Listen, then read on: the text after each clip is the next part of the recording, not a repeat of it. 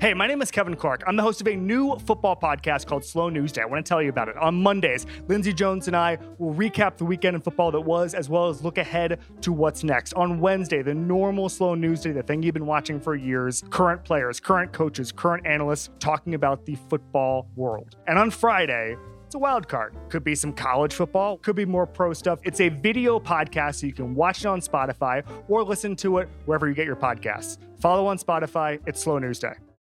It's Off the Pike, presented by FanDuel. April showers bring a loaded sports calendar, and FanDuel is the place to bet on it all. Right now, you can check out the new and improved Parlay Hub. Filter by odds, sport, and bet type to easily find the most popular parlays and same-game parlays all on one page. Plus, start betting on the Explore page and the Pulse and get paid instantly when you win. So download the app today and bet with FanDuel, America's #1 sportsbook. The Ringer is committed to responsible gaming. Please visit rg-help.com to learn more about the resources and helplines available and listen to the end of this episode for additional details. Must be 21 plus and present in select states. Gambling problem? Call 1-800-GAMBLER or visit rg-help.com. This episode is brought to you by Jiffy Lube. Cars can be a big investment, so it's important to take care of them. I once got a car that I started out with 25,000 miles on. I got it to over 200,000 miles because I took care of it. You know how you take care of a car? You take care of the maintenance, the oil, the brakes, all that stuff. And if you don't, you can have a car just completely fall apart. When your car needs maintenance, head to Jiffy Lube. They provide automotive excellence at speed. Get your oil change, brakes checked, tons of other multi-care services. It's all done by expertly trained technicians who actually care about taking care of you and your car. Jiffy Lube, car more. To find coupons and start an instant online estimate, visit jiffylube.com. Welcome into Off the Pike. I'm Brian Barrett. Joining us now, senior staff writer at The Ringer. You hear him on Bill's podcast as well. It is Michael Pina. Michael, what's going on, man? Not too much, Brian. How you doing, man? Well, I'll tell you this. I'm doing a lot better than I was doing like 48 hours ago after the Celtics had got their ass kicked by the Oklahoma City Thunder. Nice to see them sort of restore order last night and beat down on a Dallas team that had been red hot coming into that one.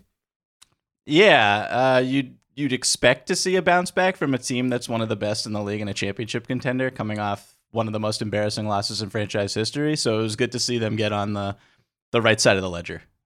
All right, so Joe Mazzulla, we talked about him early this season. The team was off to an 18-4 start. They had this historically great offense.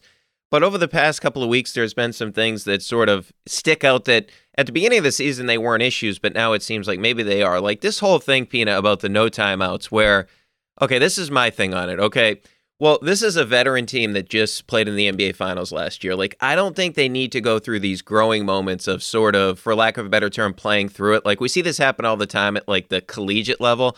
Where do you stand with the no timeouts? No timeout, Joe? This is the first time anyone's asked me this. I don't have too much of a problem with it. I wrote a story for Sports Illustrated a few years ago where I talked to almost every head coach in the NBA about their timeout strategy. And I thought it was really fascinating to hear different, like Mike D'Antoni, for example. I think he was last in the league at the time in timeouts called. And his philosophy was basically, let my guys figure it out on the court in the flow. I trust my guys. I have vets on the floor. If I call a timeout, I can only make it worse he's just obviously being Mike D'Antoni. So I don't really have too much of an issue. I do think that this team should be able to figure things out within the flow of a basketball game. The timeouts, the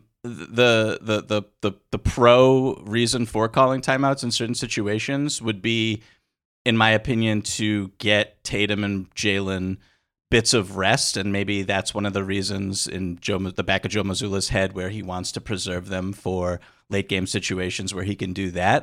I don't know. I haven't talked to Joe about that because those guys play a ton of minutes and have a lot of responsibility on both ends.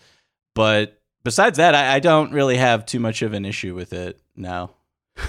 Yeah. What about in general with Mazzulla? Because, I mean, obviously we were praising him at the beginning of the season, but you look at what Ime did for this team last year, where really, I mean, he deserves a ton of credit for the turnaround. I mean, certainly the players do, especially the stars, Tatum and Brown, and moving Smart to point guard was obviously a massive thing for the organization because it helped them so much defensively as well, where he's like your smallest player on the court. But Ime was such a strong personality. Joe, not really the same. Obviously, he wants to be like who he is. He can't try to be somebody different. But do you have any concerns about Mazzulla? I guess we really can't know until we get into a postseason series, but it doesn't seem like he has that, like, for lack of a better term, that same control that Ime had over the team where they have to look at Ime and say, okay, he's part of the reason we're here. With Joe Mazzulla, it's like, okay, yeah, he's helped us this year with some things offensively, but I just wonder if there's that same trust factor when you get into a big game that they had with Ime.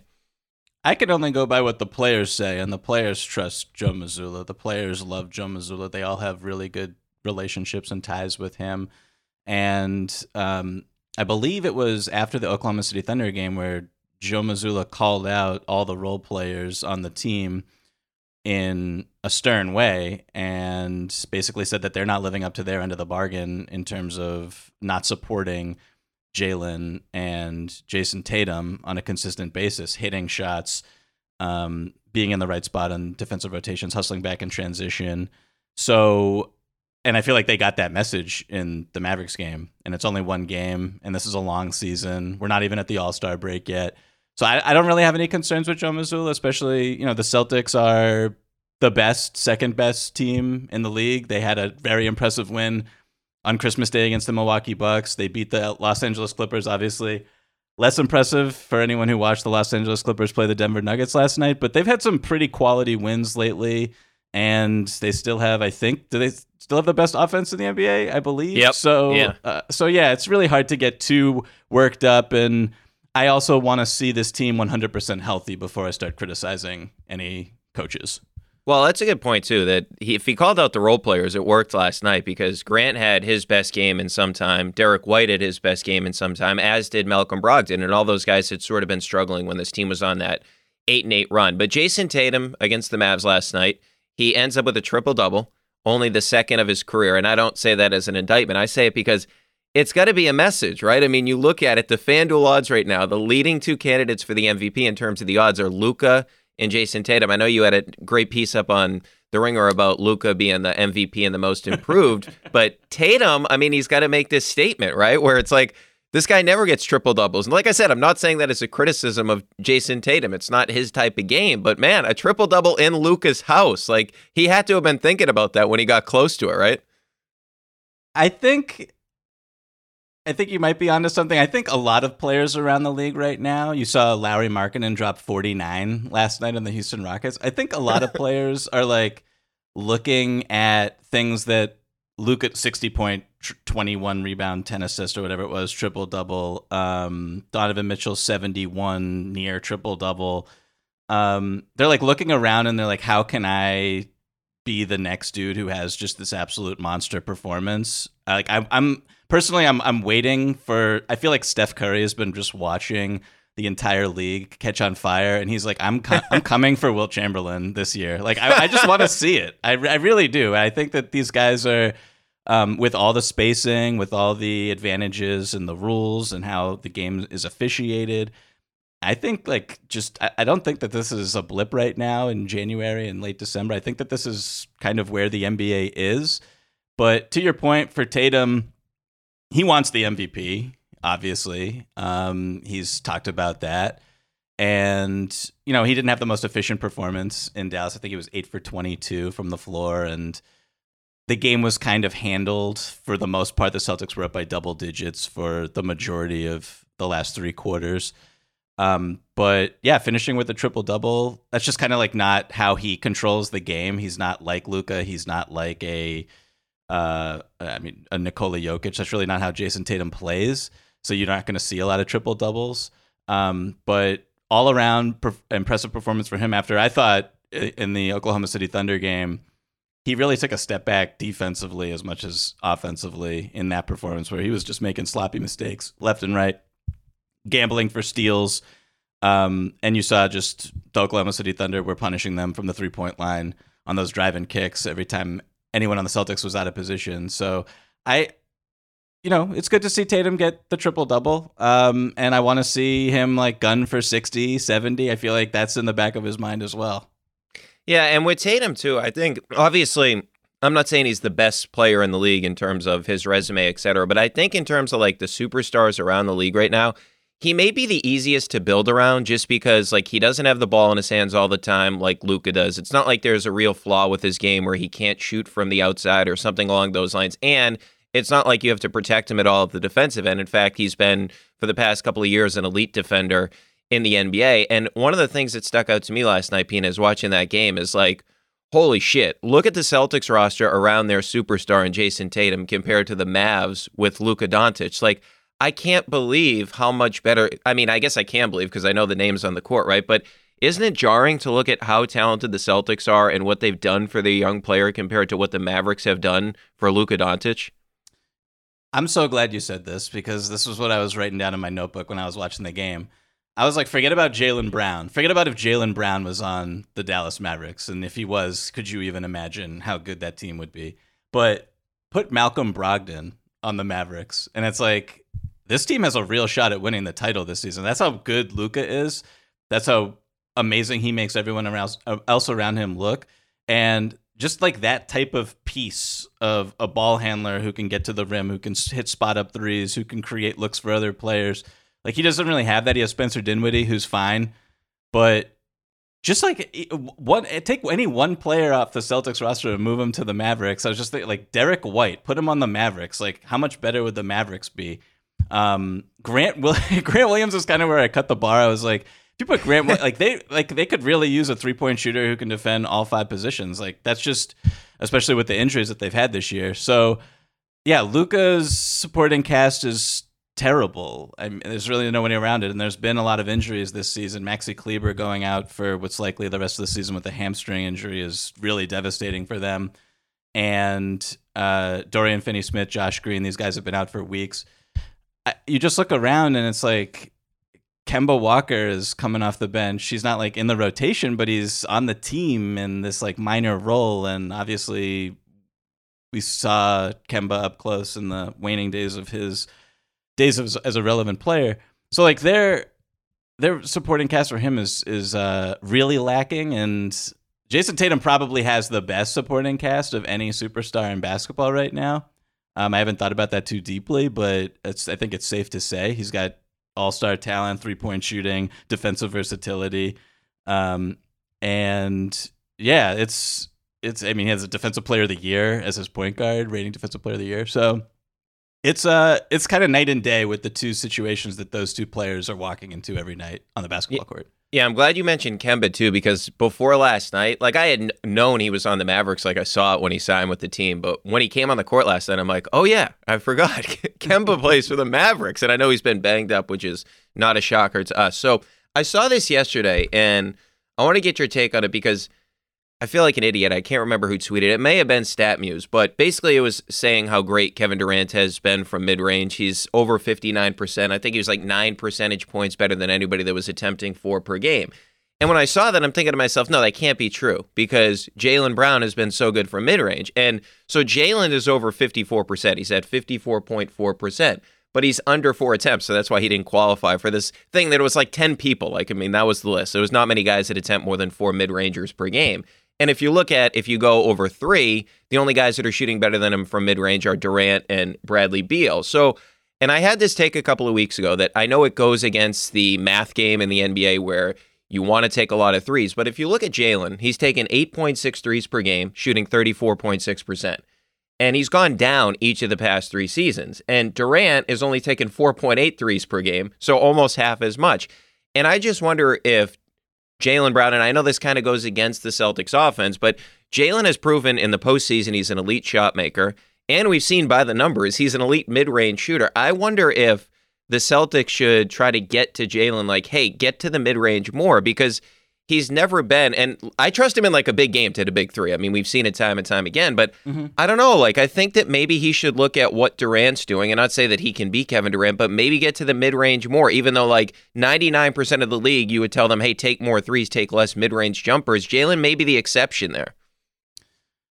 He's an elite mid-range shooter. I think that when you look at who Jalen is, those stop and pops where defenders are so concerned with him on blow-bys getting all the way to the basket that he can get to that elbow pull-up anytime he wants when he's going downhill, and his body control and his balance is stupendous.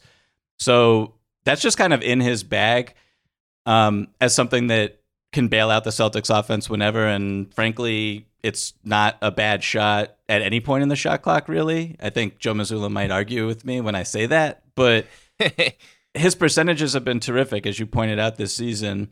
And I don't think that you should necessarily go out of your way to take mid-range pull-ups, especially contested ones. And comparing anyone to KD in the season that he's having is it's kind of difficult. And KD's kind of his own animal where he's got a hand in his face. He's got two guys draped all over him. It just doesn't matter with him. He's just hitting the shot.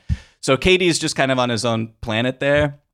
And frankly, when I watch KD play, I think he should take more threes. And he can do whatever he wants because he's Kevin Durant. But Jalen, I don't necessarily think I would suggest he drift too far away from the 3-point line. I think particularly on the plays where he drives, kicks, relocates, get behind the arc, catches it back, gets a spot up look that's open, those shots typically fall for him.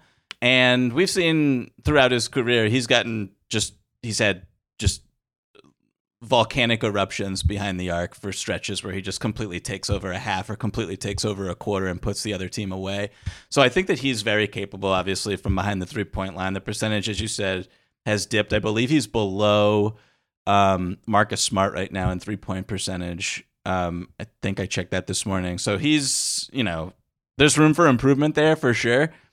But the mid-range, he's got it going for him, absolutely. And it's kind of an unstoppable shot. And it's the type of shot also that in the postseason when teams are trying to take away threes and they're trying to take away shots at the rim, those will be there. That's why Chris Middleton's had so much success in the playoffs. Devin Booker's had so much success in the playoffs. KD. All these guys who, DeMar DeRozan, when he gets to the playoffs, sometimes has success. Just because you can get the look off anytime you want. Kawhi Leonard lives in the mid-range. So if Jalen has that going for him in a playoff series, you're not going to say, hey, stop shooting it. And it's a weapon, absolutely, for sure, for the Celtics team. All right, so I was looking at, too, like the Jalen minutes this year without Tatum have been significantly better than they were last year. Like the offense would be in the top 5. Last year it would be like 27th in the NBA. When Tatum was off the court last year, it fell off the map. But one other thing is since Rob came back, him and Jalen without Tatum on the court together, their offensive rating goes through the roof. It's like over 122. So I do wonder, like, I never thought it would be this way. I thought it'd be like, okay, Jalen surrounded with a bunch of shooters. That may be the best offense for Jalen. But I'm wondering, like, what do you make of when Tatum's off the court to keep Robert Williams on there with Jalen? Just because, like, if Jalen gets any sort of advantage to the point you were making, he's either going to get to his mid-range game, he can get to the basket, defenses sort of fear him. And with the pick and pop guys, it's like, okay, they can sag off a little bit, try to recover. With Rob, he can't really do that because he's going to the basket to try to get an alley-oop. So do you like the idea of having Robert Williams and Jalen on the court together when Tatum's off, like try to keep those two together? Yeah, I think that's for sure interesting. I think the one player who I would prioritize handcuffing to Jalen in minutes when Tatum isn't on the floor is Malcolm Brogdon as much as possible. He's the guy who... he has experience as a starting point guard in the NBA. That's what he was with the Indiana Pacers. He can initiate offense. He can run a pick and roll. He can be the secondary option. He can hit spot up threes, pull up threes, get to the basket, get to the free throw line. So having him be someone who can settle things down as a ball handler in situations where playmaking has not necessarily Jalen's strong suit this season or throughout his entire career. He's made incremental strides, but that's just not... I don't want him necessarily running a second unit. So I love pairing him with Rob. I love pairing Jalen with really good players when Tatum isn't on the floor. But I think Malcolm Brogdon would be the priority, and I haven't looked at the numbers to see how often those two share the floor without Tatum and what the offensive rating is and how they perform together. But that would be kind of what I would be that's how I would shape my rotation if I was Joe Mazzulla. That would be a priority for me. Yeah, it makes a lot of sense. So Jalen doesn't have to handle that playmaking role and just can be the finisher like he is when he has Marcus Smart and Jason Tatum on the court with him. Oh, speaking of Brogdon, so he was so good at the beginning of the season, really until the start of December, shooting the three, 49%. And then last night he hits 3 of 5, which is great to see. But since the start of December, entering last night, he was at like 32%. And I feel like, all right, he's going to get his shot back. We know that as a catch and shoot shooter, he's really good. Sometimes he struggled in Indiana in the pull-up game. But the one other thing I was looking at is his finishing in the restricted area. He was 1 for 1 last night, but he's at 51.2%. And I can only find like a handful of guys that are attempting 2 or more in the restricted area per game that are lower than that. Do you think there's an issue there, like with the finishing? And is anything to be concerned about? I mean, obviously we love the playmaking. We love his ability to shoot the three, and his drive game has been so impactful for this team. I think it's part of the reason the Celtics were up to that great start offensively, because all their threes, it felt like, were from the drive and kick variety. But any reason to be concerned about Brogdon in terms of his, at times, inability to finish?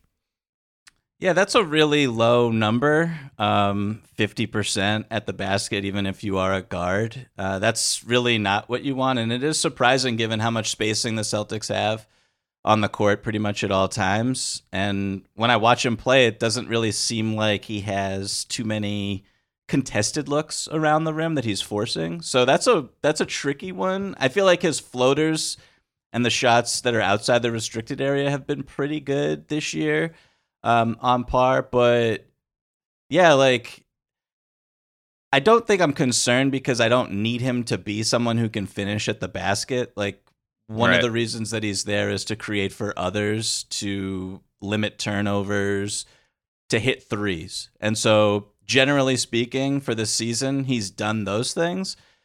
I would assume that he won't finish the season at 50% at the rim. I mean, he's never been like Ja Morant around the basket, but that's a really low number that I think the Celtics probably want to see tick up in these next few months for sure. Yeah, I'm not like overly concerned. It was just kind of jarring that when I saw that number, it kind of stuck out to me. Now, getting back to Rob real quickly here, like the offensive numbers, we expect the defensive numbers to be great with Rob, but the offensive numbers with him on the floor have been through the roof. The offensive rebounding percentage goes to better than the league's best to like 27th without him on there. And the 2-point percentage goes to better than the league best when he's on the court. And I'm just wondering this, like his per 36 numbers in terms of rebounds and points are the best they've ever been in his career. So one of the things I was wondering is, you look at the minutes he's playing right now, it's 19. Last year, he's over 29. Do you think they have to, and especially considering the injury history, do you think it'd be more beneficial for them? Because what we've seen this year is he's not really getting fatigued. We saw it last year at times where he would get fatigued and they'd have to pull him up because, I mean, in his defense, the guy is all over the place. He's balls to the wall. But what do you think is like the perfect minute range for Robert Williams going forward? Obviously, it's got to be more than 19. Is it like 23 to 24? Is it 25? I mean, I would just like to stay away from close to 30. Yeah, I mean, I think you got to, if you're having success in the regular season without burning out Robert Williams, then that's a good thing, I think.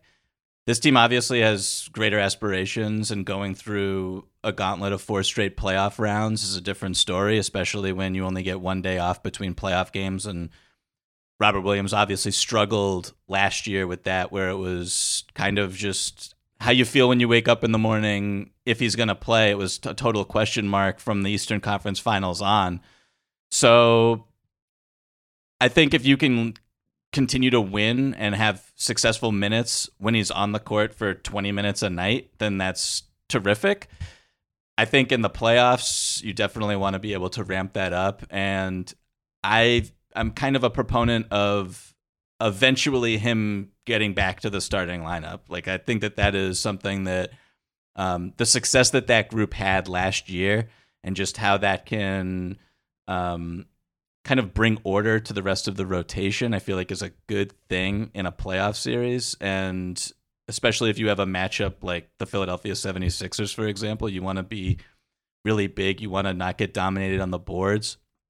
On-offs in the finals, Rob was by far the most important Celtic, and they were plus like 1 million and minus 1 million when he was on and off the floor against the Golden State Warriors. He just has such an impact on basketball games for everybody, creating second chance opportunities. Obviously, he's a rim protecting presence that they don't have when he's not out there. So I would love to see him get minutes back with the starting 5 at some point. I don't know what the plan is there, honestly. I'm a little surprised that they haven't started him yet, and I don't think that that's a concern at all. But I do think that this team's ceiling can be hit when he's in the starting five. That's what I want to see. Yeah, and you would like to see, to your point, like a runway before the postseason where those guys are back in the starting lineup together, and then everybody else can sort of figure out their role from there, because I mean, it was great to watch those guys play defense last year when Rob and Al were on the court together. All right, so, Pina, we see the NBA, they have all these different trophies now. You get like the regular season trophy, all these different things. So I'm trying to see if I can get like a belt or a trophy for the leading shot blocker for guards, because Derek White has now tied Shai Gilgeous-Alexander after he had the unbelievable block last night on Dinwiddie, which is like, I don't know what Great Dinwiddie. block. Great block. I don't know what Dinwiddie was thinking there. He didn't even really have good control of the ball when he went up for that one-handed slam, but now he's at 35. Last year he finished second in shots blocked for guards. You think there's any way the NBA can... I mean, they're giving out an award for everything. Can they get like a belt maybe for Derek White if he wins this award? I don't know why guys are still testing him. And I really don't know how he blocks all these shots. I mean, sometimes I guess they're technically like almost strips.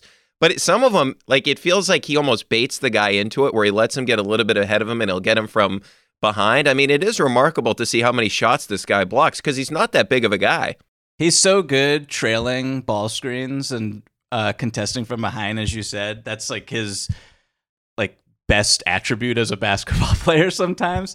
Instead of a belt, let's do like a fly swatter. I feel like the league could get like a gold fly swatter and have that in bronzed and pass it out to Derek White. Maybe Celtics fans won't like this, but it would probably be named after Dwayne Wade, probably the greatest shot blocking guard of all time, or John Wall could have it be named after him. I'm trying to think of other guards who have been great shot blockers in the past. But Derek White is, I feel like it's so funny to me how he's the guy who other teams pick on when he's on the court. And it's like, this guy would be like probably whatever team they're facing, like their second or third best defender. And it's comical because he's just an amazing player. Sometimes he's undersized relative to everyone else, and you're not going to pick on Jalen or Tatum or Marcus Smart, so you just go after Derek White. But he's such a quality defensive player, so smart, so savvy. I like this. Let's get the fly swatter going. I think that's a pretty good idea. I think it's a good idea too, and I'm with you too on the why teams go after Derek White. I don't get it. Like and I know some of these numbers can be wonky, Pina, but he like this year he's their best isolation defender. So I really don't. I can't comprehend why he's the guy that teams target. All right, I want to get you out in a couple of like outside of the Celtics realm here that relate to the Celtics. So the Nets are obviously red hot. Durant, as we mentioned earlier, he's playing like the MVP that he's been in the past. Kyrie hasn't done anything crazy in like 3 weeks. I mean, we'll see how long that holds up. But this Nets team, we've seen the Celtics owned him in the postseason last year. They beat him earlier this season. Jacques Vaughn's obviously changed some things that they're doing schematically, defensively. It looks like, I don't know, you would know better than me, but it seems like they're just like switching everything. Is this a team that the Celtics should be worried about? I think you should respect the Nets if you're the Celtics. This is not even close to the same team that they swept in the first round. And by the way, that first round sweep was very close. That wasn't like a traditional sweep in the playoffs. Obviously, there's the buzzer beater in game one, but all those games were like competitive in the fourth quarter. But this isn't that team. Like this team has size on the wing. You add TJ Warren, Yuta Watanabe, Joe Harris is healthy and getting back into stride as the key player he is for that team. Obviously, they didn't have Ben Simmons in that series, and Ben Simmons, say what you will, like offensively, they've been tremendous this season when he's on the court with Nick Claxton, that's something. I mean, their offensive rating with those two on the floor in over 200 minutes is like 122 point something. Like that is blistering. So I think this team is for real a contender. Kyrie's 50, 40, 90, potentially going to like start in the All-Star. I mean, he's played really well since he came back from his suspension. But I mean, to your point, there's a lot of basketball left. There's a lot of season left. And this team hasn't necessarily been able to not shoot itself in the foot for like lengthy stretches. So we'll see how it goes. But defensively, they've been one of the best defenses in the league since November 1st when Jacques Vaughn took over. Offensively, they've been the best team in the league since Kyrie came back from his suspension on November 20th.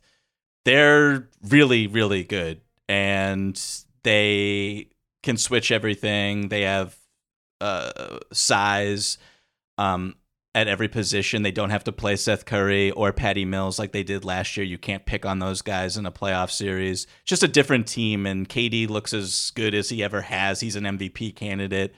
Well coached, disciplined. They seem to like each other now, and the vibes are great, which is wonderful. So they're a contender for sure. I still think the Celtics are a better team with a little bit more depth, and I am interested to see. Obviously, Kevin Durant played as he did in that series where he struggled mightily, and I'd love to see, how he can respond to a series like that against the Celtics again.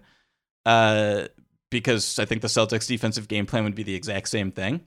Mm-hmm. So it's a fascinating one, and Rob Williams did not really play in that series either. So if Rob is healthy, that's a different dimension in the matchup.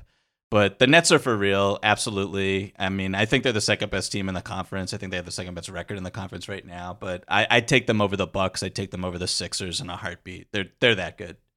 All right, and just before I let you go, I kind of put the Bucks in their own category because I know they've been bad offensively. I think they're 26 in offensive rating at last glance, but I can't really have a judgment on them until I see if they get back a healthy Chris Middleton. If they don't get back a healthy Chris Middleton, we know the result will be, because the Celtics are better than they were last year, the result will actually be worse than it was last year from Milwaukee.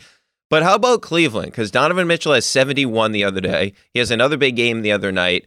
But I look at that team, and I know they beat the Celtics twice earlier this season, but it's the regular season. I just look at, do they have enough on the wings, right? I mean, you're playing LeVert, Okoro, who's never really had the big moment in the NBA. I know he's a high draft pick, but he's never been great for them.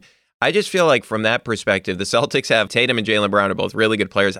Do they have enough there, to be able to hang with the Celtics in a series? I think the Celtics are a matchup nightmare for the Cavs in a playoff series. Absolutely. The one guy on there, we're going to see what they do at the trade deadline. Maybe they're able to pick up a wing. I don't know. Dean Wade's been hurt for a lot of this year. He's really important for them. So to your point, when you're playing lineups that have Okoro, Evan Mobley, and Jared Allen in them, you're kind of just live and die by Donovan Mitchell and Darius Garland pull-ups, which not the worst offense, not the best offense. You have no spacing whatsoever. I don't know if you can win 4 out of 7 against an elite team playing basketball like that. So I think matchup-wise, when it's kind of mismatch time and you're hunting on ball screens, late in close games, Tatum or Jaylen, or even Marcus Smart in the post on Darius Garland, that's a mismatch right there. Just a lot of advantages that the Celtics have, and I don't know if you can get the Cavs to take off one of Jared Allen or one of Evan Mobley in a fourth quarter because they can't score. You've kind of broken their identity a little bit, and I think the Celtics can do that. So just a terrible matchup, in my opinion. I think the Cavs are really good. I don't want to besmirch them. They've had a tremendous defense all season long, and Donovan Mitchell's been on fire, and I think Evan Mobley's kind of gotten a bad rap a little bit because his numbers haven't improved, but he's just a tremendous defensive presence. I think he's third in defensive real plus minus this season. So they have real players and they're uniquely structured, but matchup wise, a team like Boston, a team like even Toronto, I think it's just a terrible matchup for the Cleveland Cavaliers. But we'll see. They're really good. I feel like they're still a year or two away from actually contending for a title. But right now, they're a very good team in the Eastern Conference. All right, that is Michael Pina from The Ringer. Read his stuff there, and we'll work on trying to get the commissioner to get the Fly Swatter Award for Derek White, which would be fun. Pina, thanks so much for the time, man. Really enjoyed it. Great stuff. Thank you, Brian. This episode is brought to you by State Farm. You might say all kinds of stuff when things go wrong, but these are the words you really need to remember. Like a good neighbor, State Farm is there. They've got options to fit your unique insurance needs, meaning you can talk to your agent to choose the coverage you need, have coverage options to protect the things you value most, file a claim right on the State Farm mobile app, and even reach a real person when you need to talk to someone. Like a good neighbor, State Farm is there. Welcome into Off the Pike. I'm Brian Barrett. Joining us now from the Herald and the Pats Interference Pod, it is Andrew Callahan. Callahan, what's up, man? How are you?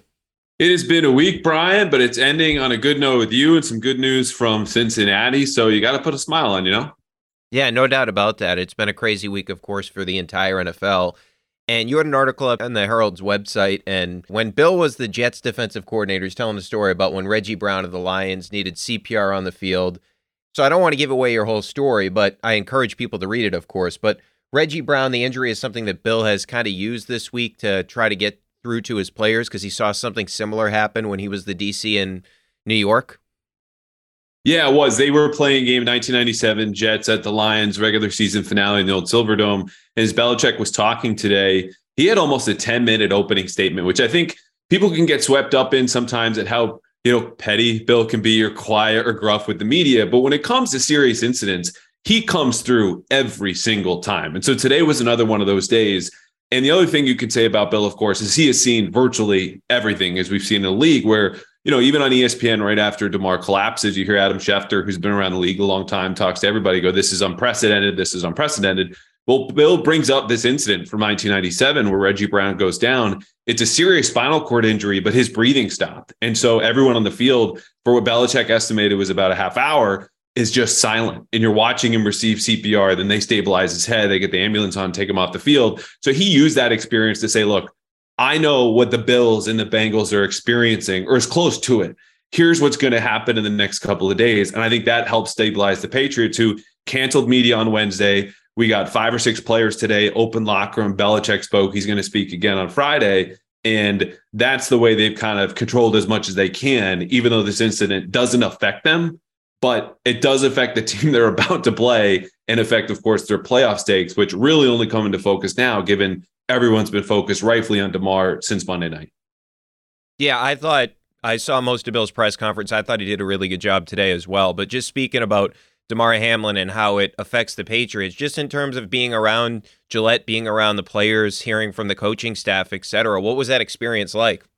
Yeah, I had to run out a little bit early in the middle of today, but the stuff that I got from players was just, things that I had heard from a couple guys texting during the week that it's just been so sobering, man. Like at some point, this is one of those incidents, whether you're in the locker room, you're in the media, you're at home, like you take a new perspective because we're all participating in this football, this NFL, whether you're feeding the machine or you're the inner cogs of it as some of the players, and understanding that this is more of a human moment than an NFL one. And so they were explaining that, like, we're human beings first. And they praised Belichick for saying, look, whatever you need to do to process however much time you need, take it. And so everyone in the organization, he said, was available. And I think they're starting to transition out of this now because the positive health updates from DeMar have kind of freed them to focus on football. Now, they did practice on Wednesday before this great news comes out today that, he's communicating and squeezing hands and the neurological function and cognition is all there. But they're, I think, tentatively taking another step in the direction toward, okay, this is a big game Sunday. We cannot and will not and should not call this do or die on Sunday because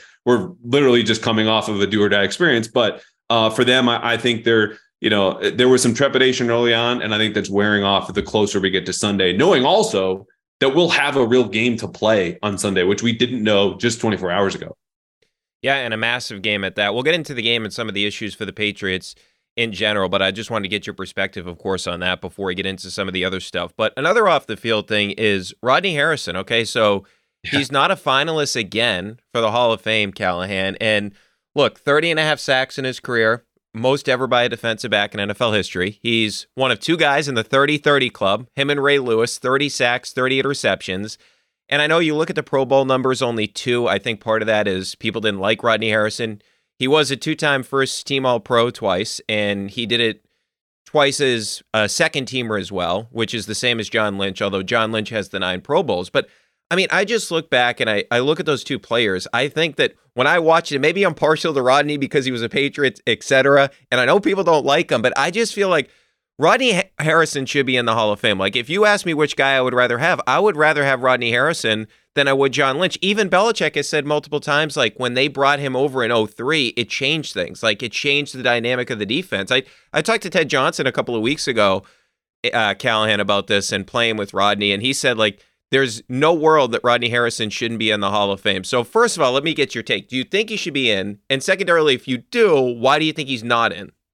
Yeah, he 100% should be in. Now, I get that there's a case like this is not, it's 100% as I just declared it in the eyes of the voters who have not put him in. He's not even become a finalist. This was just his second year. He's been a semifinalist. But even if you don't want to do the rings, you don't want to do the Pro Bowls, you don't want to do the All Pros, the guy's a compiler. Okay. He hung around the league for 15 years as the most violent person on that football field and played his best football probably before he got to New England. Like when he was with the Chargers and was on making those All Pro teams, that was in San Diego. So you look at this guy and you mentioned the interceptions, you go to 34 there, you mentioned the sacks. You could just go all to the tackles that he had. You're looking at more than half a dozen seasons where he gets well over 100. It's just everything's there. The forced fumbles, like this was a playmaker. This was someone who kept offensive coordinators up at night, opposing players, and was often the best player on his own defense and even the entire field. Like if he wasn't recognized, because there's a rightful conversation about him being a dirty player. I think that got cleaned up when he was in New England, and not just because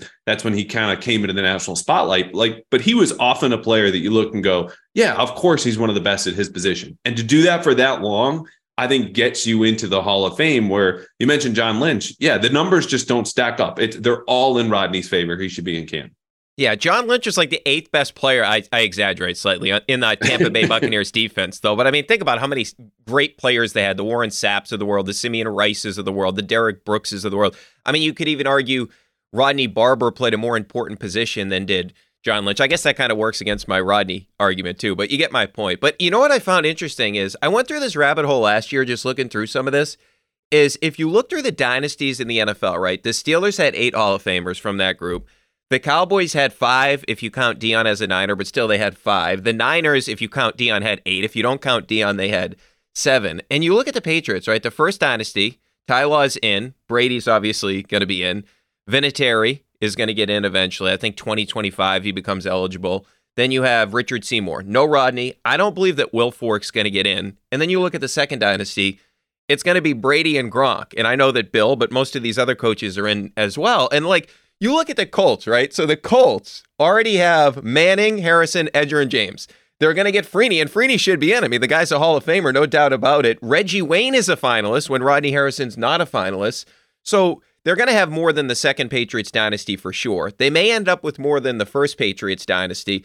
So I just find this interesting in terms of, does it make it more impressive, like what Brady and Bill were able to do for all those years, where they were able to replace guys, where these other teams, I mean, I get it, they're all individual dynasties, but all these other teams had great, great players. And if you look at the Patriots, it's crazy to look at it and say you had a quarterback that did it twice and he didn't have the talent around him that all these other teams did. Like that, that's not to making it, it's not an indictment on the Patriots players, right? They had great players. They had unbelievably clutch players, but it is crazy to juxtapose their dynasty to all these other ones.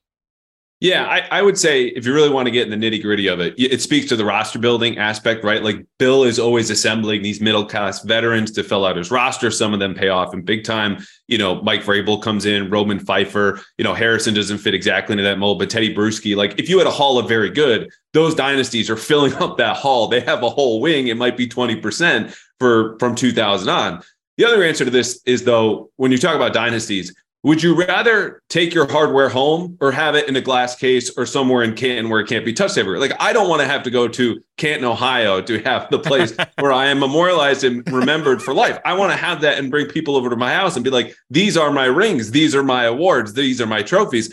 That's what the Patriots get to do forever. They're Super Bowl champions. They're not, in bronze in Canton, which obviously is a great accomplishment. But those teams, I think, spoke to the old cliches that they were better than the sum of their parts. They were true teams, and that's why I overcome, a collection of great players. With the Colts, who are all really highly paid and then filled out with a bunch of minimum guys behind them.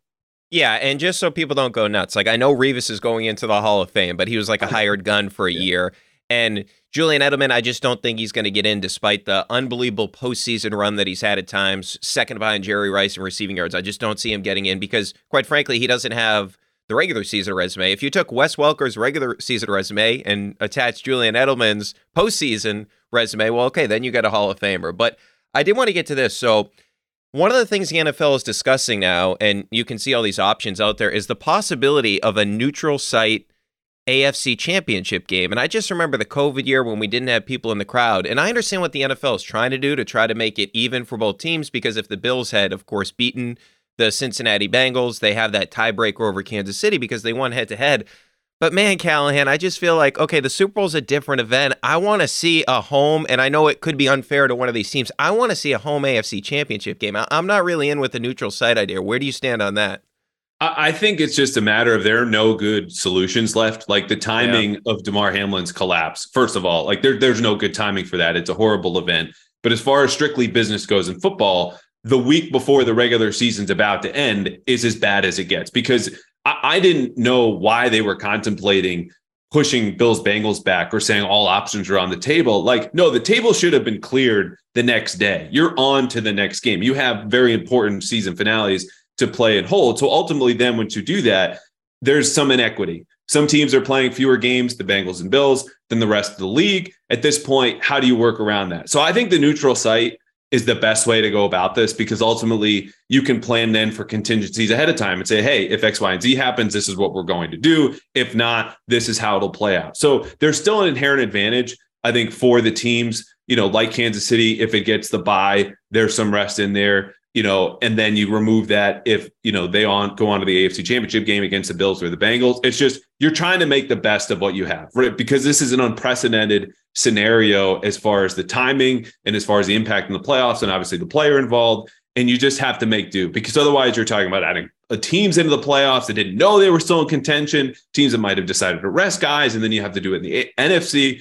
And the other option, if you don't want to add teams to the playoffs, which I don't, is just to play that game and push the Bills Bengals and push everything else back and then remove the bye before the Super Bowl. And the league just doesn't want to do this. This was the simplest, most straightforward solution. Yeah, we'll miss out on like the Red Sea in Kansas City, most likely, or the Bills fans going nuts. But if the Bills get to the Super Bowl or the Chiefs get to the Super Bowl, they're not going to care. They'll get to celebrate in the parade, most likely, because who's ever coming out of the AFC is going to win that thing. Yeah, I'm definitely with you on that. And it's a really good point. I mean, there's really not a great solution at this particular point in time in terms of what they're going to do. But I mean, I just love the atmosphere. I remember the 18 game where the Patriots played against the Chiefs in Kansas City, like the atmosphere there. And if the Bills could ever host an AFC Championship game, how crazy that would be after the long drought that they've had. But all right, let's get to some Patriots stuff. So I feel like I got to get to the quota where every time I have you on, I got to ask you about Kendrick Bourne, because I mean, this has been a scratch I've been itching all season long, and I basically itch it on every single podcast I do. But so last week, 28 snaps, one more than Aguilar. He played more in the second half. But after what we saw, the 6 receptions for 100 yards against the Bengals, where really, I mean, he kind of brought them back in that game. I mean, it was really about Kendrick Bourne. I mean, even the one they made on the sideline, that great catch he made, I mean, it's good that Mac put it up there, but I mean, you watch that in live time, I'm like, there's no way he caught that. And you see the replay, you're like, holy shit, he did catch that. And so I'm just wondering, like, were you surprised that there wasn't more Bourne last week after what he did the prior week, or no? Is this just something we're used to at this point? No, I mean, I've been watching the Patriots offense for 16 weeks and expecting one thing, and then the opposite happened. So when you and I are in agreement that, hey, Kendrick Bourne might get more playing time, do I think it's going to happen? No. But the other part about this is that Bourne, look, I think it's a lot of media attention because he's honest with us. You go back to that loss after the Bills game, and he's saying, we need to scheme up better. We need to play harder. This isn't good top to bottom, saying things that are never said in that locker room at Foxborough. So, of course, when someone's more open, we're going to pay more attention to them and want Kendrick Bourne to play more so we can continue talking to him. The part about this is he's not been very consistent this year. And you can look at the drops game to game. I think he's got 3 in his last 6 games. The false start against Miami in the third quarter that backs them up. They have to kick a field goal. I think it was 3rd and 6, becomes 3rd and 11. Like, that will drive Bill Belichick absolutely nuts. So if there's a tiebreaker between Nelson Aguilar's not going to get open, but he'll draw a pass interference flag on a curl route on 3rd down in the first quarter, and Kendrick Bourne doing that shit, he's going to go with Aguilar. So part of this also is, the inconsistency. They're also in pre-planned rotation, so it'll look like Aguilar got 3 snaps, Bourne gets 10. That's just because the drive kept going. Like, that's sometimes how these things work out. But no, ultimately, I wasn't too surprised for all those reasons. All right, so how about Thornton? So last week, 3 for 60, and we know that Bill, it's a high draft pick. It's a second-round pick, so they're really hoping that this kid turns into something. And obviously was hurt to begin the season. He had that nice celebration where it wasn't a touchdown in the game last week, but we're entering the final week of the season, Callahan. What have you made of his rookie season, and how do you feel about him going forward? Look, Tyquan Thornton had a slow start, obviously, with the broken collarbone in the preseason, comes back. they, look to feature him a little bit more, like that game in Cleveland where he's taking, the jet sweep for a touchdown. Those were actually Kendrick Bourne's plays, but then they hand the ball off and obviously he gets and produces with those opportunities. The thing about him is you haven't seen a steady growth, which even with the slow start, you would figure you'd see maybe Thanksgiving going on to Christmas. And there are signs here and there, like his touchdown against Miami was the same concept they actually ran a few weeks earlier against Arizona, where he caught the ball and stepped 2 yards shy of the goal line, which obviously, 3rd and goal, 3rd and 10 from the 10, you need to get in. And he did that against Miami, which was some progress. But overall, he's catching 2 passes on 6 targets. He's dropping the ball over the middle on a drag route where there's not a whole lot of separation against zone coverage because that's just the route they're going to leave open underneath. And so the little things about, shaking off at the top of his routes or varying his release package were things that got you excited when you looked at his college tape and like, okay, there's some potential here. They just haven't built on that. Again, I think there are some instances, but it's the consistency in which he can build upon those. Doesn't give you a whole lot of hope because at some point the numbers are the numbers, slow start or not. Yeah, and you hope maybe if something changes from a coaching perspective next year, he can have a better second year than he had a rookie campaign. And you've been all over this with the route spacing with these guys. I mean, you go back to 2 weeks ago, Callahan. They got 2 injuries because the route spacing was bad. Henry goes out because he runs into Jonnu, and then Jonnu Smith ended up getting a concussion when Kendrick Bourne was right next to him. So those are 2 plays where you legitimately had injuries there. So how come this continues to be a problem like this late in the season? It'd be one thing if it was a couple games early on, new offensive coordinator, blah, blah, blah. But how is this still happening? Yeah, there are a bunch of smaller different answers, but let's just go with the one big and obvious one, and it's coaching, okay? Like the reason that these plays are happening so close together, honestly, aren't because they're drawing them up to be that way, but the offense was streamlined and simplified so that the Patriots could coach what Matt Patricia and Joe Judge could coach. And in that philosophy, then, if you're going to be a simpler offense and just simply out-execute on Sundays, even though the opponent might know from this smaller menu of concepts what's coming, you have to be on your details. They're not on any of their details. It could be a route stem for Jonnu Smith. It could be, the depth of the particular route or just the timing in it. Sometimes you need to vary those when you've got a lot of these pick plays, especially like to run near the goal line. It's just not there. And so they did this in favor of the coaches who have not returned the favor of drilling down the basics of everything I just talked about, footwork, timing, everything with the route concepts. And so when they still happen this late in the season, yeah, you could blame the players for having a bad game or here or there, but then you're missing the bigger picture of every decision that led up to this and the day-to-day coaching they get behind the scenes. Like they're a function, of their habits to date. Those habits are built up by the coaching they received, and it's just not been good enough. Yeah, and speaking of that, Matt Patricia, year 1 as the offensive coordinator of the New England Patriots, has been basically as bad as we all predicted it was going to be. Nobody thought that this was a good idea, except, I guess, with the exception of Bill Belichick. Everybody thought this was a bad idea. It's turned out it's been a really bad idea. So now over the past couple of weeks, before the NFL world kind of stood still, the number one topic here was Bill O'Brien. And is Bill O'Brien going to come back? Him and the Alabama Crimson Tide just had a big win in their bowl game. His quarterback was tremendous. I feel like they were doing a lot of cool things offensively, which the Patriots don't do. I mean, you go back to him too, like with the Texans. I mean, he did have some issues. Like he loved to run the ball on first down with Deshaun Watson, which obviously you'd like to see that change. And maybe it has since he went to Alabama. He got way too run heavy on first down. But my overwhelming point is, I'm not saying that Bill O'Brien is the best offensive coordinator to ever live. I'm not saying that he's Kyle Shanahan, who probably is the best guy doing it right now. But he is a massive improvement over Matt Patricia. So do you think ultimately now, after we're hearing all this stuff, that they are going to land on Bill O'Brien and Bill O'Brien is going to want to come back to the Patriots? From my perspective, I don't really know what his interest is in the Patriots, by the way, if he wants to come back here. Like I feel like he's got a better gig right now than the Patriots job, but if they can get him, I would do it in a second. Well, 2 things on that. Having covered college football, when it's the offseason, that's really the season for the coaches who are on the road recruiting kids nonstop, making phone calls, DMs, text, everything. And I don't think that's really in Bill O'Brien's wheelhouse to woo 16 to 18-year-olds to get them to come to Alabama nonstop instead of, seeing his family when football's not in season. The other part about this is I think Bill O'Brien has interest because the Patriots have interest. They're not so hot on Bill O'Brien down in Tuscaloosa. And look, part of that is this outrageous standard that they have for the program down there, obviously based on their success. As far as O'Brien coming to New England, you hit it on the head. He's an obvious fit. He checks all the boxes, experienced coordinator, been in the system. He's a part of the family for them. I think he coaches quarterbacks well, develops them, has obviously been a coordinator and head coach.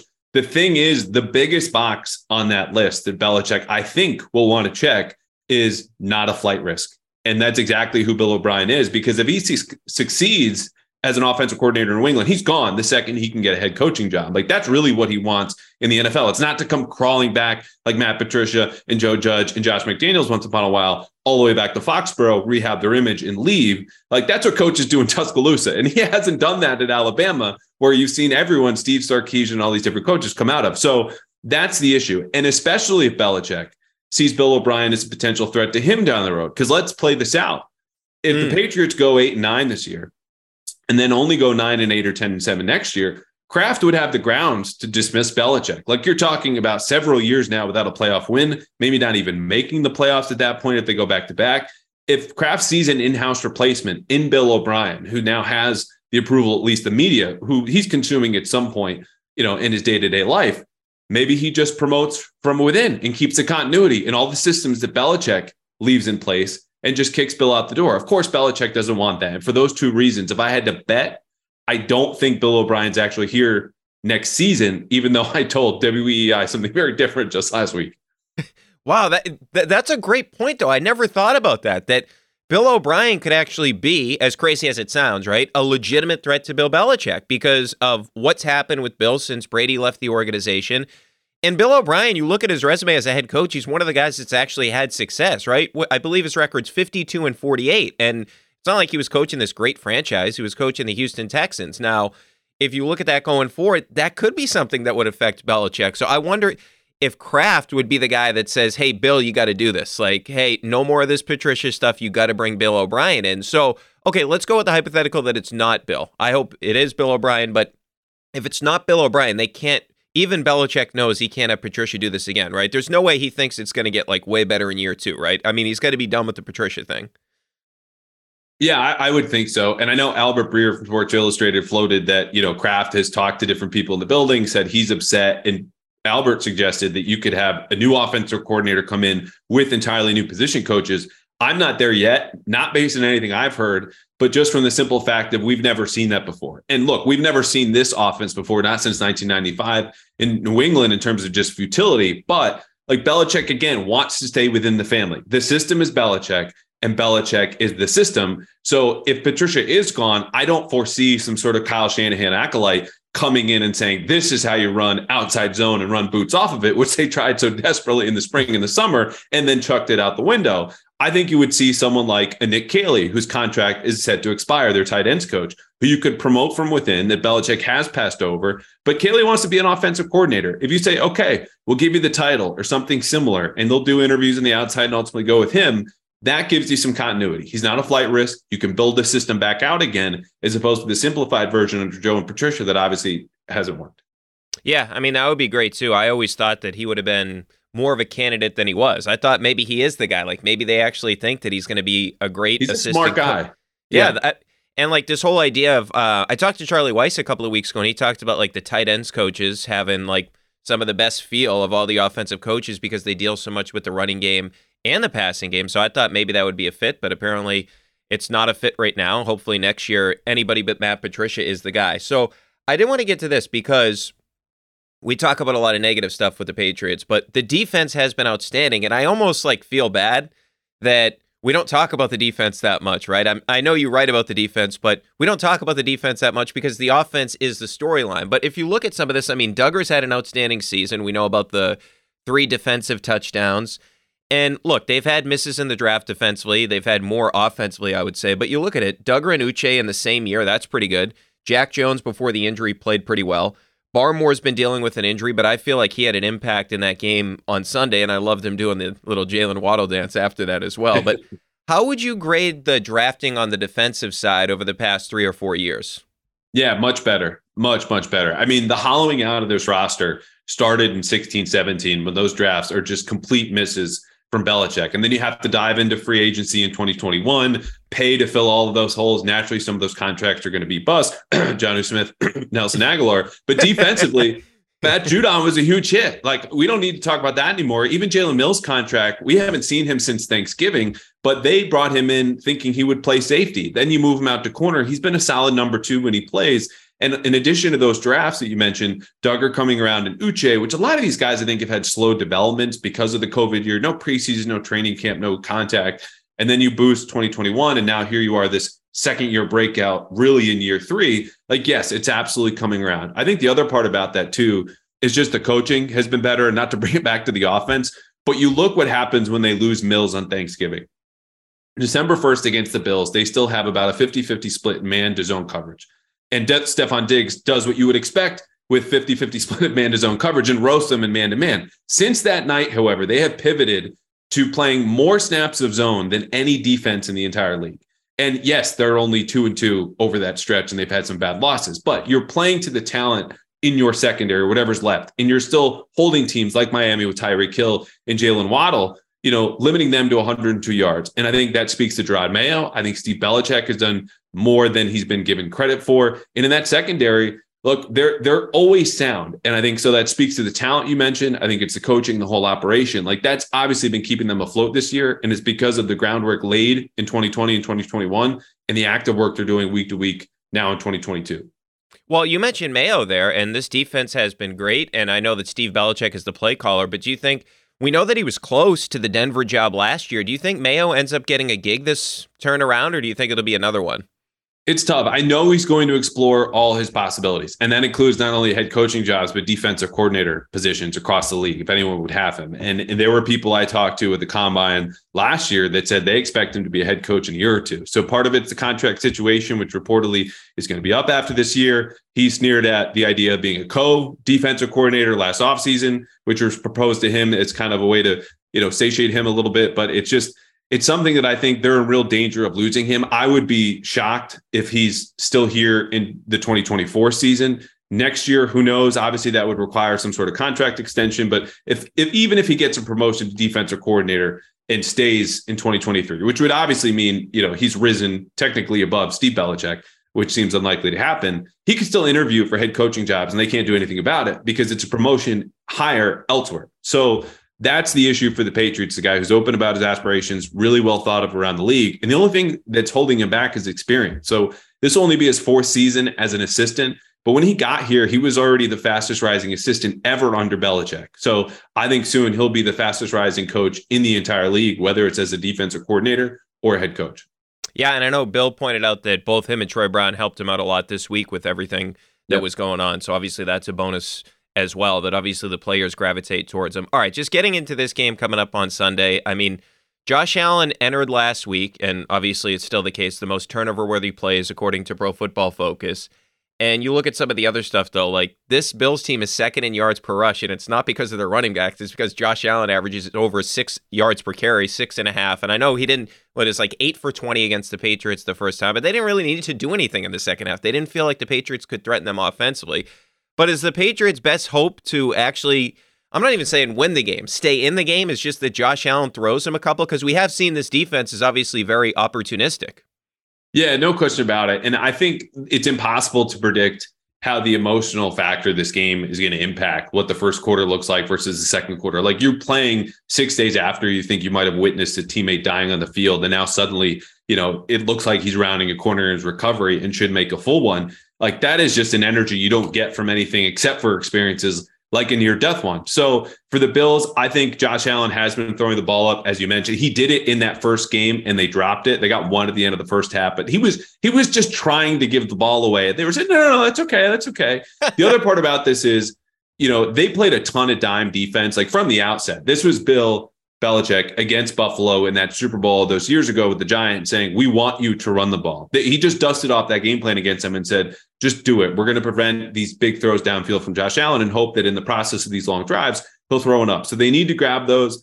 Obviously, they need to not turn the ball over. And at some point, you need to get a bounce here or there because they're the more talented team. They have the better quarterback. Yes, they're better coached, but they're hanging around because they're scoring on defense and have for 4 straight weeks. So if you season that opportunity, not only just grab an interception, but bring it back to the house for 7, you kind of erase the spread right now, which is Buffalo -7. And that's where I think this game could get interesting. But how it starts with all of that energy and how it might carry the Bills into the fourth quarter, I mean, who knows? That's something we just can't possibly measure right now. Yeah, it feels like to me, if the Patriots are going to stay in this, they're going to need a defensive score. They're probably going to need a big play on special teams. Obviously, it's not coming from the Patriots' own punting unit, which has been the worst in the NFL this season. But I don't feel great about the offense being able to move the ball with any sort of consistency, because obviously we get caught up with Josh Allen and Stephon Diggs, et cetera. But this Bills defense, even though they don't have Von Miller, they're not rushing the passer at the same level. It's still an elite defense. And what we've seen all season long is it's tough to believe that the Patriots offense is going to be able to move the ball methodically down the field. I mean, you look at that game last week, that's not a great defense that you were playing against. And the Patriots, from an offensive perspective, barely did anything. Like, there's been no real moment this season where you felt like, okay, this offense has really made progress, except against like really bad like Minnesota. That's the one game where I thought, okay, they're moving the ball, but then they made some boneheaded mistakes. So that's where I'm at. Is just like, even if you limit Josh Allen, I just don't I expect it to be like the last time they played, where, okay, the Bills offense doesn't have to do too much because the Patriots offense isn't doing anything. Yeah, and there's no reason to expect anything different. The really interesting part about this game, to me, at least schematically, like we talked about, they simplified and streamlined the offense in the offseason because of Judge and Patricia, and they just want to out-execute you. That's fine. The foundation of that, of course, also has to deal with Buffalo, who, since Sean McDermott got there, has held the Patriots to fewer than 20 offensive points per game. And that includes 3 Brady years. So they had something that fundamentally breaks the McDaniel system. And then they changed the system, and I think has to counter that, because Buffalo doesn't do a whole lot defensively, but they disguise exceptionally well. So when the Patriots have all these option routes that, okay, we're going to run this route against this coverage, and then it changed post snaps, like you have a miscommunication. And Buffalo, playing a few simple schemes, knows what you're going to do in response to those, gets to rally the football and make the stop. Like, the Patriots don't have any answers. So that's where I think if you're going to do something different, now might be the time. And it also just might be the fault of this offense and the failure to change appropriately, where maybe if they had executed some of the Shanahan concepts and carried them into the season successfully with coaches who obviously hadn't coached that style before, maybe they'd have a shot. But they needed to adapt. They did. And I think they just went in the wrong direction, doubling down on what they used to do versus maybe something new to crack this defense that still obviously has their number. All right, Callahan, I'll get you out on 2 fun ones. Maybe only 1 fun one, depending on your first answer. So I've been in the camp that Brady should go to the Raiders. I mean, obviously, they're looking to move on from Derek Carr. You have Devontae Adams, you got Waller, you got Renfrey, you got Josh Jacobs, you got your old buddy Josh McDaniels. I know there was some issues or whatever the last year, but I mean, you know the system. Tom Brady's going to run his offense. I feel like that's a perfect fit for Brady next year. Now, I don't know if it's going to be different because of, obviously, his family situation has changed dramatically over the past 6 months or so. But where do you think, or do you think Tom will be playing somewhere next year? If you do think he comes back, where do you think it's going to be? So I love the idea that people push Brady to Vegas. And you didn't say this, but others have, that like, he's really good friends with Dana White. Of course he's going to go to Vegas. Like, I have friends who live in Tuscaloosa. Okay. And I'm not going to Alabama anytime soon just to hang with my guy. I was in my best friend's wedding down there, but I don't think plays next year. And I think the Vegas connection is an obvious one. But if you're Josh McDaniels and you're Dave Ziegler, look, you lost a lot of shine and leverage, frankly, when you came in year one and you blow as many fourth quarter leads as you did, because that's a fundamental elemental failure of the organization, just to not protect something you had. Like, you had all those games in your grasp and you let them go. That comes down to coaching, decision-making actively, and obviously the roster. I don't think you solve those things or look at yourself in the offseason and go, oh, if you had Brady, we wouldn't have lost all those games. So I think they need to do things where they're not bringing in a player who's going to take some of the control potentially further out of their hands with an owner who would obviously be happy to have Brady. You need to build something sustainable. And I think that's something they want to do, bringing in a 46-year-old guy who will want to have everything run his way, you know, especially if he's going across the country further away from his kids. I don't think it's something he wants to do. I'm not plugged in, you know, anymore with anyone even close to Brady, but it's just hard for me to see McDaniels and Ziegler wanting to do that if everything's going to be on Brady's terms, which I think is the only way that he goes anywhere. Okay, so then you can't answer my second one. Who do you think Josh's quarterback will be next year in Las Vegas then?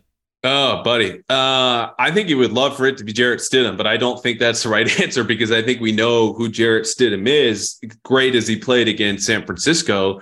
I think it's going to be a rookie. I think because of some of the reasons I just mentioned, they want to build something sustainable. I know they don't have as much draft equity and they need to fill out a lot of holes in their defense. But Dave Ziegler's also shown that he's got, you know, some ones that clang, so to speak. Like, he'll make a big swing that they don't in New England, like trading for a big time wide receiver, giving him a huge contract or trading up in the first round, where the Patriots just waited for Mac to fall into their lap. Maybe it wasn't the best decision when Justin Fields was just 5 picks ahead if you wanted to trade up. So I think they make an aggressive move to go make that deal happen. And I think right now they're actually like maybe slotted 8 or 9. So maybe that jump isn't as big as we think. Wow, that would be interesting. Josh McDaniels, I wonder how Devontae Adams would react to that. Like, would he ask for another trade? And if he does, Bill better be on the horn, man, because he's seeing all these other teams with elite wide receivers and what they're able to do. So if he does become available, the Patriots should be in on that, although the cap hit would be significant if they made a trade for Devontae Adams. All right, that is Andrew Callahan from the Herald, the Pats Interference Pod as well. Callahan, safe travels to Buffalo. I know that's going to be an emotional scene on Sunday. And hey, man, thanks so much for joining us throughout the season. I really enjoyed it. And hopefully we'll chat again soon, hopefully at least prior to the draft. Definitely. Anytime, man.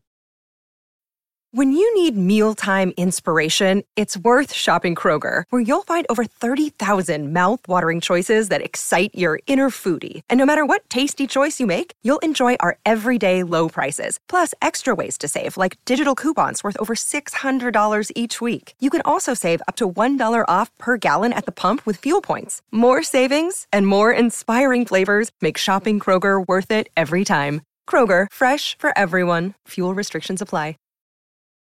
Welcome back into Off the Pike. Great stuff from both Andrew Callahan and Michael Pina. A lot of fun talking Pats and C's. All right, it is time now to get to our greatest Boston bet of the week, brought to you by our friends at FanDuel. Okay, so I don't see the Patriots beating the Bills on Sunday, as I talked with Callahan about, but I'll get into a nice little bet that you can have on the Pats coming up in that game. But before that, okay, so here's something I'm going to give you. This is the Patriots parlay. So if you're like me and you don't think the Patriots are going to get into the postseason by beating Buffalo, but there's still a chance, right?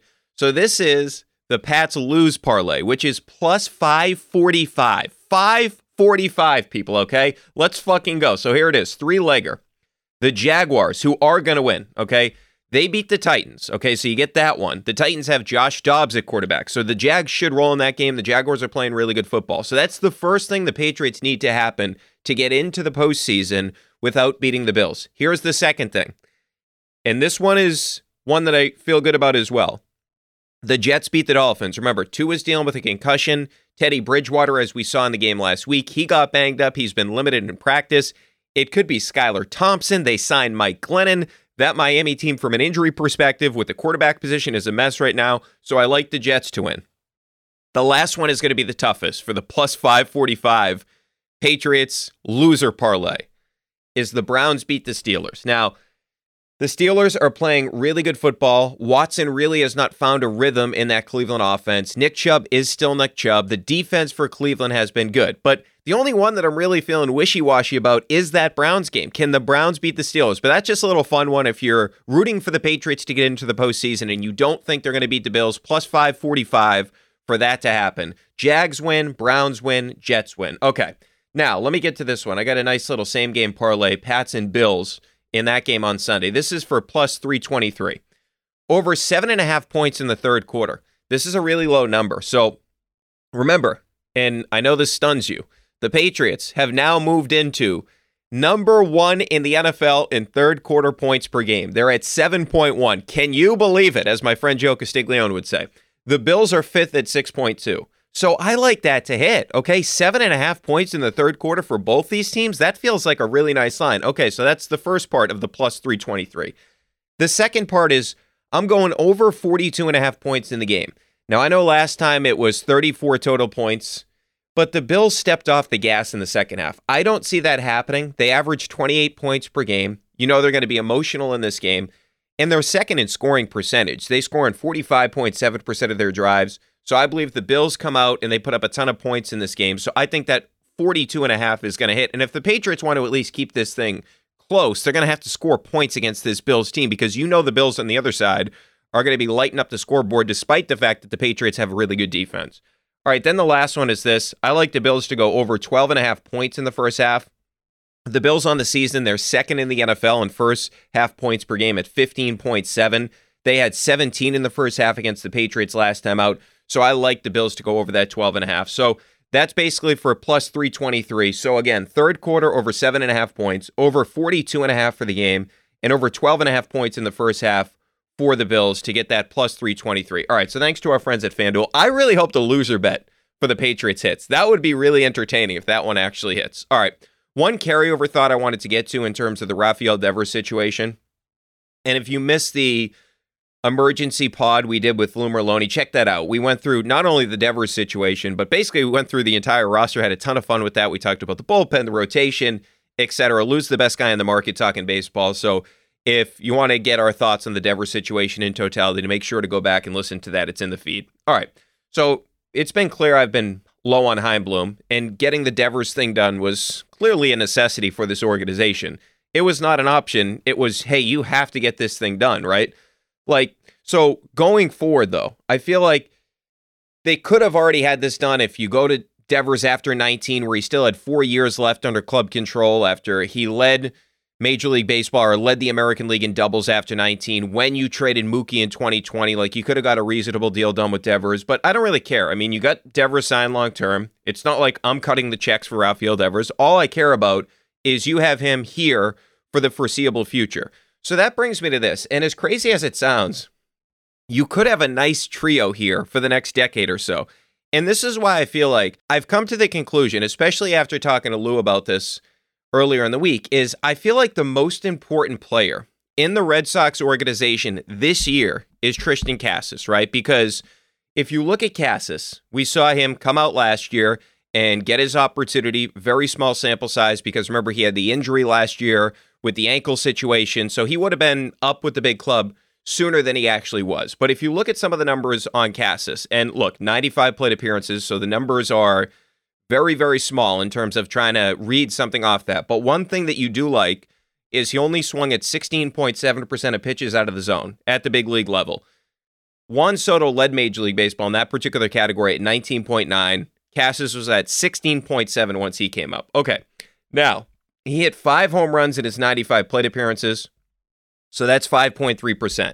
And he's a big guy. We know 6'4", he's over 250. You look at Austin Riley, he hit 38, he was at 5.5. Remember, as I mentioned, Casas at 5.3. Goldschmidt hit 35, he was at 5.4%, Casas at 5.3. If you look at Ohtani, 5.1%, Casas was better than that at 5.3. I'm not saying that he's better than Ohtani, but you get my point. So the power tool is real. Now, he's got to clean up some of the swing and miss stuff. I would like him to be a little bit more aggressive. I know I love the discipline at the plate, but once in a while, man, you got to take some hacks. But if he has a breakout season, now you have the middle of your order set up for the next decade with Rafael Devers, of course, who he's a lock. I mean, he's a sure thing. He's one of the best sluggers in the game. And then you add Casas to the equation. You feel like, okay, you got your 3-4 or 2-3, wherever you want Rafi in the lineup. I know that Rafi's favorite position in the lineup is to hit second, but you have that core in terms of your power hitters going forward. So that is the big guy this year for the Red Sox. And look, there's other guys, the Bayos of the world. Obviously, you need a bounce back from Sale, but I'm talking about for the long-term future of the organization, Casas is the most important guy this season because you already took care of your slugger. Devers is here. Okay, he's going to be part of this equation going forward because there's Marcelo Mayer, and he's the third piece to the trio in terms of the 3 guys that you're building around now. Devers is 1, Casas is 2, and Mayer, in no particular order. Of course, he plays shortstop, one of the most important positions in the game. He's third on this list in terms of that trio. And the difference between Mayer and Casas is I feel like Marcelo Mayer is more of a guarantee, right? Last year, he ended up 7th in MLB.com's rankings in terms of the prospects. He's 6'3", he's about $190, and he's only 19 years old. He's unbelievably athletic. If you haven't seen his highlights, I encourage you to go check them out. His hands are stupid, unbelievably quick hands, and he has power at that shortstop position. So my whole thing is Rafi's a given. I believe, and look, maybe I'll look like an idiot for this in a couple of years, but Mayer was the 4th overall pick in the draft. He would have went higher, but other teams don't want to pay the slot money that the Red Sox can because obviously they're a Major League team. It's a weird thing with Major League Baseball. But if Casas is real, if the power for Tristan Casas is real and the consistency is real, I think he's going to be good enough defensively. I know last year he was slightly below average, -1 defensive run save, but he looks like he plays a really good first base. Maybe part of that is I'm thinking about the guys they had before him, the Franchi Corderos of the world playing first base, the Bobby Dahlbecks of the world playing first base, but I think he plays good enough defensively.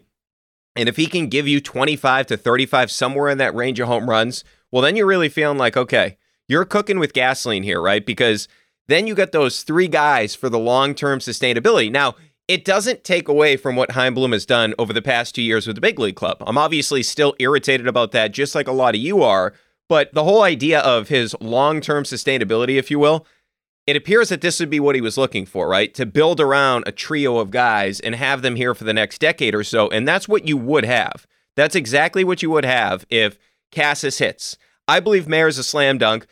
We know what Devers is. If Casas hits, then that is a huge development. And quite frankly, not just for the future of the organization, the Red Sox need Casas this year.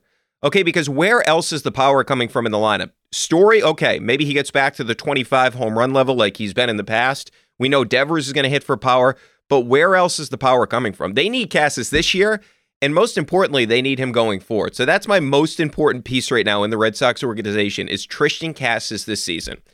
All right, as always, make sure to get your voicemails in, 617-396-7172, 617-396-7172. Thanks to Jamie McClellan and Steve Cerruti for producing this podcast, and we'll chat in a couple of days.